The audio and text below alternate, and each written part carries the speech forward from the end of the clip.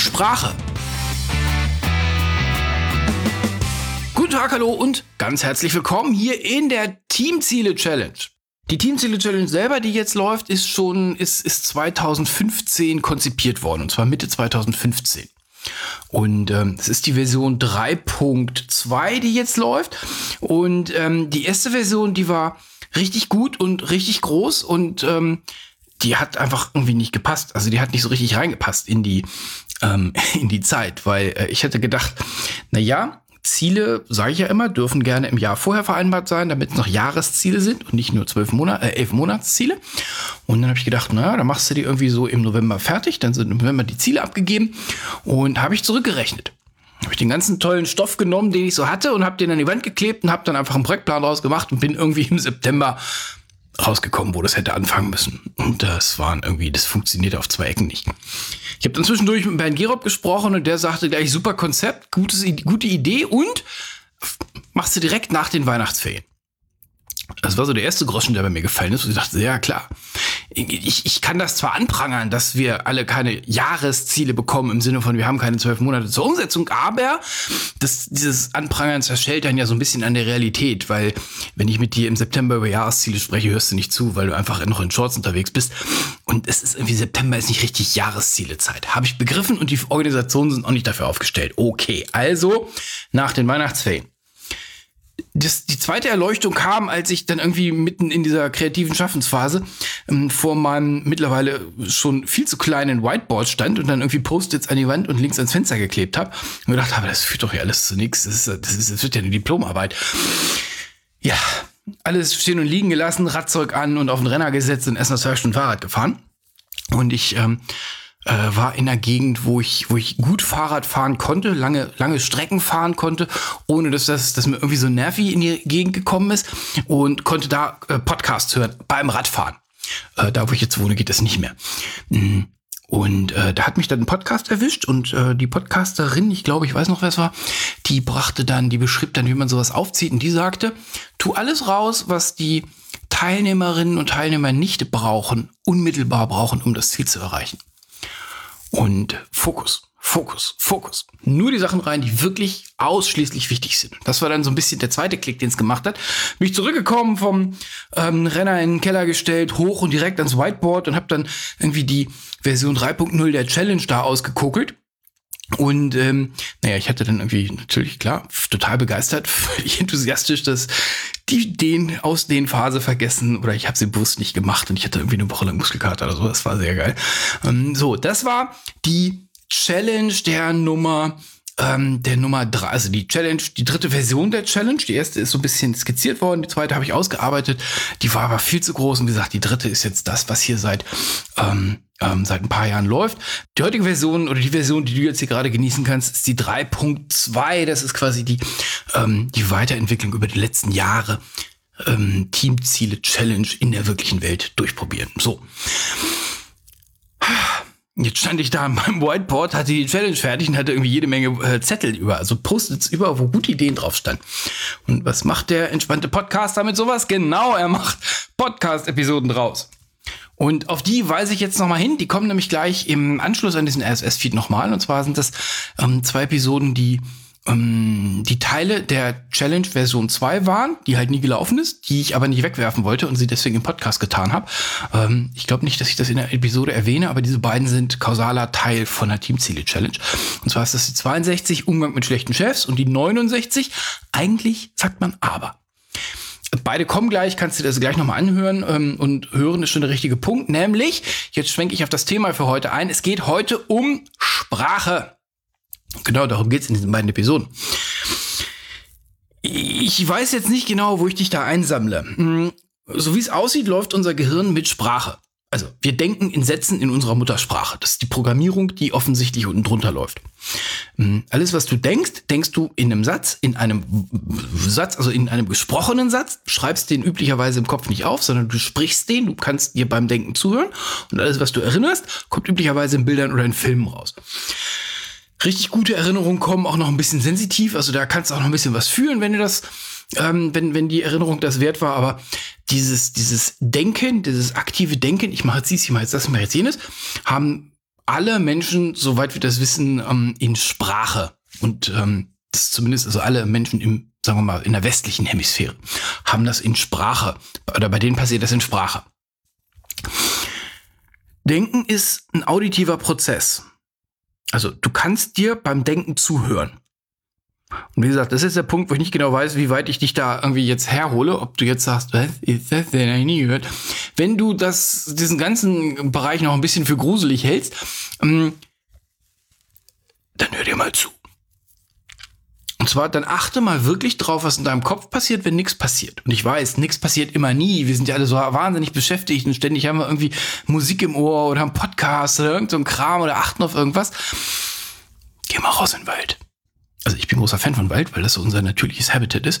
Mach mal nix. Guck mal eine Kerze. Guck mal einfach eine halbe Stunde in die Kerze und dann hör mal zu oder beobachte mal, was in deinem Kopf passiert. Und zwar dann, wenn du diesen ganzen hektischen und ach so wichtigen Gedankenschrömmel zur Seite geschoben hast. Was bleibt dann über? Und dann hörst du deine Gedanken. Und wenn das der Fall ist, also wenn wir uns auf den einigen können, dass unsere Programmierung in Sprache ist, dann wird jetzt, glaube ich, klar, warum ich hier nochmal eine extra Episode über Sprache mache. Unsere Gedanken, unser Ich, unser Unterbewusstsein funktioniert in Sprache. Unser Unterbewusstsein tut das, was wir denken. Es setzt es um. Und jetzt hörst du Leuten beim Sprechen zu und die sagen so Dinge wie, ich würde ja gerne mal aufhören mit Rauchen. Naja gut, und das sagen die schon seit 5 Jahren, klar. Weil das Unterbewusstsein hat keinen klaren Auftrag. Ich würde ja gerne mal, Konjunktiv und alles, was dazugehört, am besten noch ein Mann sagt, Rauchen ist schädlich. Solche Sachen funktionieren nicht. Dein Unterbewusstsein kann mit ich würde ja gerne mal, also so ein Konjunktiv-Ding, was dann auch noch in der Zukunft geschnitzt ist, nichts anfangen. Also das kannst du dir ja denken. Du guckst dir die Leute an, die das denken und die das dann auch sagen und dann siehst du das Ergebnis. Wenn jemand mit irgendeine Veränderung einleiten will, lass dir mal beschreiben, was er da tun will. Wenn du ein bisschen aufmerksam bist, kannst du nach 10 Sekunden sagen, ob das eine Chance auf Erfolg hat oder nicht. Wenn du nicht so ganz getrainiert bist da drauf, dann hör genau hin. Nach spätestens 1 Minute hast du so ein Gefühl, dass du dir denkst, echt, das wird doch gar nichts. Oder, hey, der reißt es. So, hör genau hin. Also wir können das sehen, wie erfolgreich Leute sind, die Veränderungen durchgehen, wenn sie uns beschreiben, wie sie das denn tun wollen oder wie sie das denn machen wollen. Diese Programmierung, wenn du so willst, also diese Sprache, die wir haben, die ist deswegen so wichtig, weil sie die Programmierung von deinem Geist ist. Das ist das, was du hören kannst, das ist die Oberkante vom Betriebssystem, das bei dir im Kopf abläuft. Und jetzt spiel mal so ganz einfach damit. Und zwar jetzt geht's nicht um deine Mitarbeiter, sondern jetzt geht's mal um dich. Wie sprichst denn du mit dir? Also wie sprichst du mit dir in deinem Kopf? Wenn jemand kommt und sagt, am besten irgendwie so ein UNO-Ding, OECD hat gesagt, alle sind zu dumm und müssten mehr Kreuzworträtsel machen oder irgendwer anders hat gesagt, man müsste mehr und dann denkt ihr irgendeine Ernährungsreligion aus, mehr Gemüse essen, mehr Fleisch essen. Das Einzige, worin sie sich alle einig sind, ist weniger Zucker essen. Man müsste mal. Dass das nicht durchsickert, ist klar, weil Mann bist nicht du. Da macht der Geist nichts mit. Also da kann der Geist nichts mitmachen, weil er nicht für Mann zuständig ist, sondern meiner ist nur für mich zuständig. Und jetzt ist die Frage, wie sprichst du mit dir intern? Ichst du dich oder dust du dich? Oder siehst du dich? Wenn du Dinge wirklich machen wirst, wenn du richtig die Dinge tust, was ist der Satz, den du sagst? Warum ist das wichtig? Wenn du das raus hast, kannst du es forcieren. Also wenn du weißt, dass du dich ichst, also ichst heißt, alles, was du sprichst in dir und was du dann wirklich tust, heißt ich. Ich mache Sport, ich esse was auch immer, ich gehe ins Kino, ich bringe jetzt diesen Müll wirklich raus. Ja, ich mache diese Wäsche. Wenn du da genau hinhörst, dann hast du die anderen Male, wo du den Müll nicht rausgebracht hast, gesagt, du mach mal die Wäsche oder wir machen die Wäsche oder irgendwie sowas. Das war eine andere Ansprache. Sehr hohe Wahrscheinlichkeit. So, wenn du also weißt, ob du dich ichst oder ob du dich duzt, also wie du mit dir sprichst in den Erfolg, also im Erfolg. Naja, dann ist klar, ne? Wenn du jetzt eine neue Änderung haben willst, dann sagst du dir nicht, man müsste mal, und dann kommt das, was du ändern willst, sondern dann sagst du dir, ich werde ab morgen fröhlicher sein. Doch fröhlicher sein ist vielleicht nicht so, also das ist immer noch ein bisschen weich, aber da geht's schon los. Ich werde ab morgen im Spar die Kassiererin anlächeln und mich begrüßen, also sie begrüßen und mich bedanken. Tada, das wird passieren, wette ich drauf. Wenn du das tun willst, weil du die Entscheidung getroffen hast, du willst dich verändern, dich verbessern, was auch immer das ist, hilft dir, wenn du weißt, wie du mit dir umgehst, also wie du selber mit dir sprichst, hilft ungemein. Jetzt wieder zurück zu unserer Challenge. In der zweiten Version stand hier der Satz, ich zitiere den, weil ich habe die Unterlagen noch, an dieser Stelle will ich heute mit dir weitermachen. Und den habe ich rausgeschmissen. An dieser Stelle will ich heute mit dir weitermachen.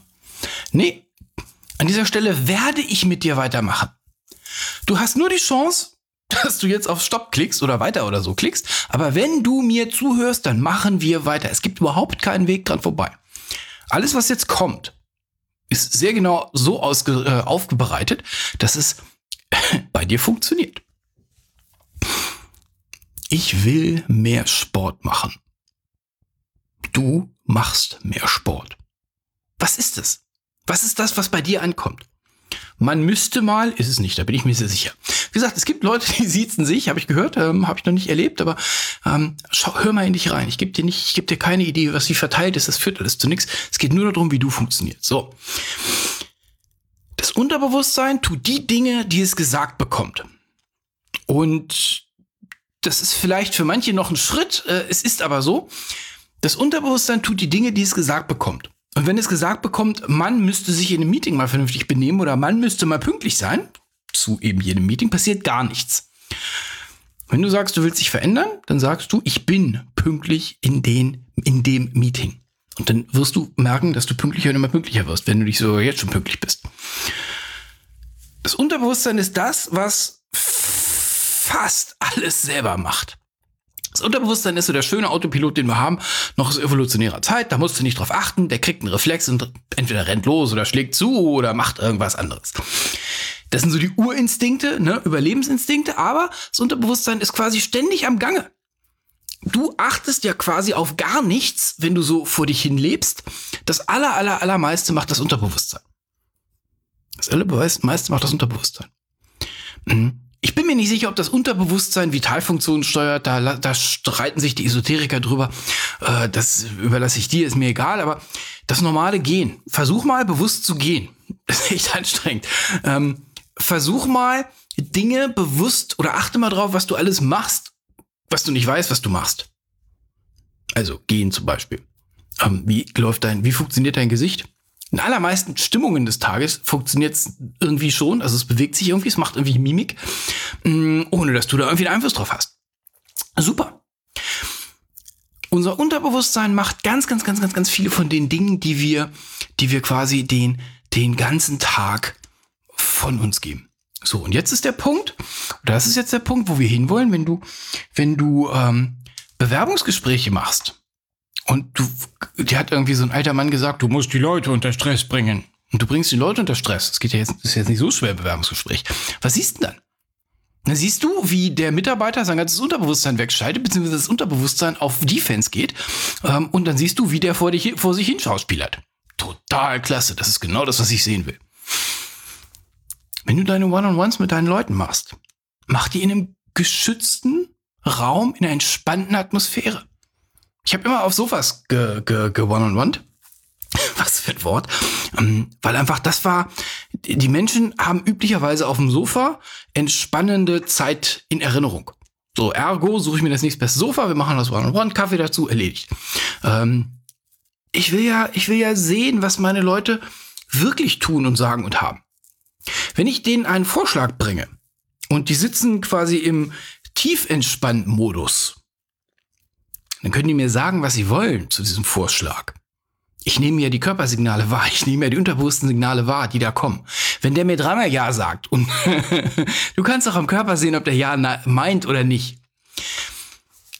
Das Unterbewusstsein ist das, was uns gerne mal verrät und das Unterbewusstsein ist das, was tatsächlich die allermeisten Dinge tut, die wir am Tag so tun. Die allermeisten Süchte sind einfach nur im Unterbewusstsein antrainierte Prozesse. Mehr ist es nicht. Wenn du dich dabei beobachtest, dass du bei einer Belohnung, wenn du dich selber belohnen willst, du immer ungesunde Dinge in den Mund tust, also Süßigkeiten oder Alkohol oder irgendwie sowas, und ich spreche mich da nicht frei von, dann ist das nichts weiter als ein Programm, was im Unterbewusstsein läuft. Das hast du dir antrainiert. Super, das kannst du genauso gut wieder abtrainieren. Und das ist die Idee für heute. Es gibt Menschen, die können sich beim Agieren beobachten. Also die können sich quasi neben sich selbst stellen und sich dann beim Agieren zugucken. Und gerade wenn, es geht im entspannten Zustand, können das viele, aber manche können das auch im angespannten Zustand, also gerade wenn sie unter Druck geraten. Und unter Druck geraten meine ich jetzt, das sind so diese Dinge, der hat mich geärgert. Ich habe mich über meinen Mitarbeiter aufgeregt. Also, okay, warum hast du dich denn aufgeregt? Ja, der hat dies und das gemacht. Das habe ich 5-mal gesagt. Und dieser auch. Meine Güte. Oh. Alles nur antrainiertes Verhalten. Wir haben uns das Verhalten, oder viele haben sich das Verhalten antrainiert. Ich sage einmal was, ich sage das zweite Mal was, ich sage das dritte Mal was und der andere macht immer irgendwas anderes. Dann konstruieren wir im Kopf irgendwas raus, dass wir dann in einen miesen State gehen und dass wir uns dann benehmen wie jemand, der wütend ist. Und die Frage ist ja nicht, was hat der Mitarbeiter gemacht oder der Hund oder die Frau oder mit was auch immer du so alles zusammenwohnst, sondern was hast du damit gemacht? Welchen Prozessen in deinem Unterbewusstsein kommst du auf die Spur, wenn du dir zuguckst bei dem, was du tust, während du es tust? Was hat die oder der andere gemacht? Nimm ein Beispiel, du bist in einer Beziehung und in einer Beziehung, ich hörte, es gäbe Beziehungen, wo hin und wieder mal sich gestritten wird.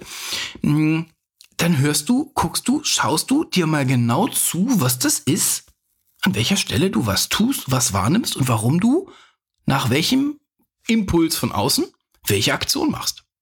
Was steckt denn dahinter? Meistens ist es so ein Ding aus Wertschätzung. Die Leute haben sich dieses Respektkonstrukt aufgebaut. Du kommst doch nicht so nah an mich ran, ich stehe hier in die U-Bahn, weißt du? Ja. Da wird das Anrempeln in der U-Bahn als tätlicher Angriff wahrgenommen, was im Wesentlichen nur ein Anrempeln in der U-Bahn war. Ja, das sind alles nur antrainierte Verhalten. Du kannst bei sowas jetzt aggressiv oder wütend werden, bitteschön. Und jetzt kommt mein Aber. Aber nicht als Führungskraft.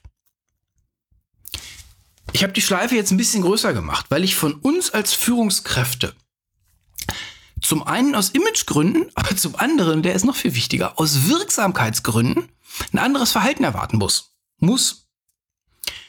Eine Führungskraft, die aggressiv wird, die wütend wird. Und mit wütend meine ich jetzt nicht so das, was wir manchmal im Film sehen, dass da dann irgendwie mit Dingen um sich geworfen wird, sondern so dieses normal wütend mit der Tür, die ein bisschen zu laut zugemacht wurde. Es führt jetzt zu nichts. Die Mitarbeiter fühlen sich angegriffen, weil die das gleiche Thema haben. Du selber bist im Wutmodus. Jetzt hast du erstmal das Thema, um aus diesem Wutmodus wieder rauszukommen. Viele haben ja dieses Problem, jetzt bin ich wütend, jetzt muss ich wütend bleiben, damit ich ein Mann bleibe und jetzt kann ich da nicht einfach aus wütend wieder zurück und Hallo sagen, dann verliere ich ja wer bin ich denn? Ja, super. Jetzt hast du dich da selber in so eine Wutecke reinmanövriert und jetzt brauchst du erstmal Energie, um aus dieser nervtötenden Wutecke wieder rauszukommen, um dann die Scherben aufzuräumen, die du gerade hinterlassen hast. Das ist alles bescheuert. Wirksame Führungskräfte haben einen Blick drauf, wo sind die roten Punkte, die roten Knöpfe, die ich noch habe? Was hat der Mitarbeiter gerade getan, dass ich jetzt hier so mich irgendwie angegriffen fühle? Und wie verändere ich dann einfach meine Programmierung im Kopf? Gibt ja keinen Grund dafür, dass ich so agiere, wenn. So. Führungskräfte dürfen sich, und ich sag nicht, die dürfen sich im Griff haben, weil es geht mir nicht darum, dass du dich immer noch angepisst fühlst, aber dich ja total im Griff hast, weil man sagt ja, Führungskräfte sind nur Schauspieler. Es ist aus meiner Sicht der völlig falsche Weg. Der richtigere Weg, weil viel energiesparender ist, dass du die Fähigkeit entwickelst, drauf zu schauen, was tust du. Du bist kein Regenwurm, wo ich mit so einem Elektroding beigehe und der biegt sich. Du bist aufrecht stehender Mensch, dem man Verantwortung übergeben hat. Schau drauf, was das ist, was der Mitarbeiter, dein Partner, wer auch immer, der andere Typ in dem Auto da gemacht hat. Warum reagierst du oder wie machst du es, dass du darauf reagierst? Was tickt der bei dir an? So, und wenn du diesen Gedankengang dann am Wickel hast, dann kannst du den einfach tothauen und wegtun und am Morgen nicht mehr machen. Das ist so schwer jetzt nicht. Was heißt das, wenn der auf der Autobahn vor dir herfährt und der ist nur 160 und dein tolles Auto fährt 185? Was gibt's denn da, wütend zu werden? Der respektiert mich nicht. Rechts ist doch frei. Der Arsch kann nicht mal Auto fahren. Solche Sätze kann ich auch sagen. Weil es einfach Laune macht. Ich meine, hey, echt jetzt? Aber da bleibt ja nichts bei mir hängen. Also da geht ja der Puls auch kein bisschen hoch. Krieg den klar. Ich will nicht, dass du die Wut weiter hast und die Wut runterschluckst, sondern ich will, dass du die Wut gar nicht erst erzeugen lässt, indem du drauf guckst, was da draußen passiert und wie reagiere ich drauf, wie mache ich, dass ich darauf reagiere, um es dann anders zu machen. Das ist meine Idee für Führungskräfte. Das ist meine Idee für uns Führungskräfte, um aus dieser Blödmannsfalle rauszukommen. Ich habe irgendwas mitgegeben bekommen, das ist kulturell bedingt, deswegen muss ich aggressiv sein, weil ich ja ein Mann bin und was für eine Scheiße. Kann man gerne machen, nur damit wirst du keine wirksame Führungskraft. Mir geht's immer wieder um Wirksamkeit und um Spaß am Leben. Und wenn ich eine Entkopplung hingekriegt habe, sobald du die Entkopplung hingekriegt hast von dem, was da draußen passiert, auf deinen Gefühlszustand, kannst du dir den Gefühlszustand frei ausdenken. Und dann kannst du so drauf sein, wie du das willst. Du hast es selber in der Hand, wie du dein Leben leben willst. Es ist dein Leben. Mach so bunt, wie du möchtest. Genau. Das Einzige, was dich üblicherweise hindert, bist du selber. Und da mag ich mit dir ein bisschen dran rumfeilen, dass du da ein paar neue Ideen bekommst. So, jetzt nochmal, warum ich das in die Teamziele-Challenge gepackt habe. Alles das, was du tun willst, darfst du dir so sagen, dass du es tun willst. Es macht keinen Sinn, dir zu sagen, du sollst es nicht tun. Also, Menschen sagen mir, ich will aufhören zu rauchen. Und sagen dann, haha, ich gesagt. Und ich denke so, ja, es funktioniert trotzdem nicht. Ich höre Mütter auf Spielplätzen Kindern hinterher rufen, die auf den Baum steigen, fall nicht vom Baum. Und ich höre es schon. Das Unterbewusstsein kann keine Negation. Wir können ihn super einfach mit dem berühmten Beispiel spielen. Du denkst jetzt nicht, ausdrücklich nicht. Du denkst jetzt nicht daran, du willst aufhören zu rauchen. Du denkst nicht an einen Elefanten, der in rosa da hinten rumsteht. Du denkst nicht daran, wie dieser Elefant rot lackierte Fingernägel hat. Du denkst nicht daran, dass du jetzt aufhören müsstest, mit Zucker zu essen, sondern du denkst nicht daran, dass da nie ein rosafarbener Elefant war. Exakt. Genau, ich weiß, was du gerade im Kopf hattest. Wenn du die ganze Zeit Dinge sagst, die du nicht haben willst, sagst du die Dinge, die du haben wirst. Ich will nicht rauchen. Ja, alles gut. Ich will nicht Zucker essen. Ja, alles gut. Ich will nicht den rosa Elefanten da hinten sehen mit den rot lackierten Fingernägeln. Sieht ein bisschen schräg aus, aber immerhin passt es zur Farbe. Der hat so einen Stoßzahn. Nur einen. Und der ist auch knallig rot. Wo ist der andere Stoßzahn hin? Weiß ich gerade gar nicht. Total triviales Beispiel und es funktioniert. Schau dir mal Werbung an. Genau so funktioniert Werbung. Warum sind da immer fröhlich gelaunte Leute? Na klar, damit du mit der Zigarette den fröhlich gelaunten Leuten irgendwie assoziierst. Gut, das ist jetzt ein bisschen älteres Beispiel. Gibt es in Deutschland keine Zigarettenwerbung mehr. Aber so funktioniert Werbung. Du kannst da Coca-Cola nebenhalten, was auch nur Zuckerplorre ist, was auch nicht wirklich das gesündeste aller Getränke ist.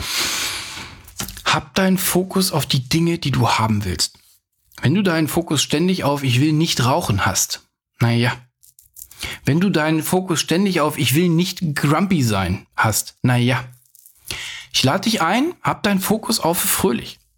Hab deinen Fokus auf die schönen Dinge. Hab deinen Fokus auf Erfolg. Hab deinen Fokus auf meine Mitarbeiter können das. Hab deinen Fokus auf ich kann das. Hab deinen Fokus auf ich bin gut. Der war hart, ne? Hab deinen Fokus auf ich bin gut. Deine Firma zahlt dir dieses Gehalt. Die zahlen auch keinem Blödmann dieses Gehalt. Die zahlen dir das Gehalt.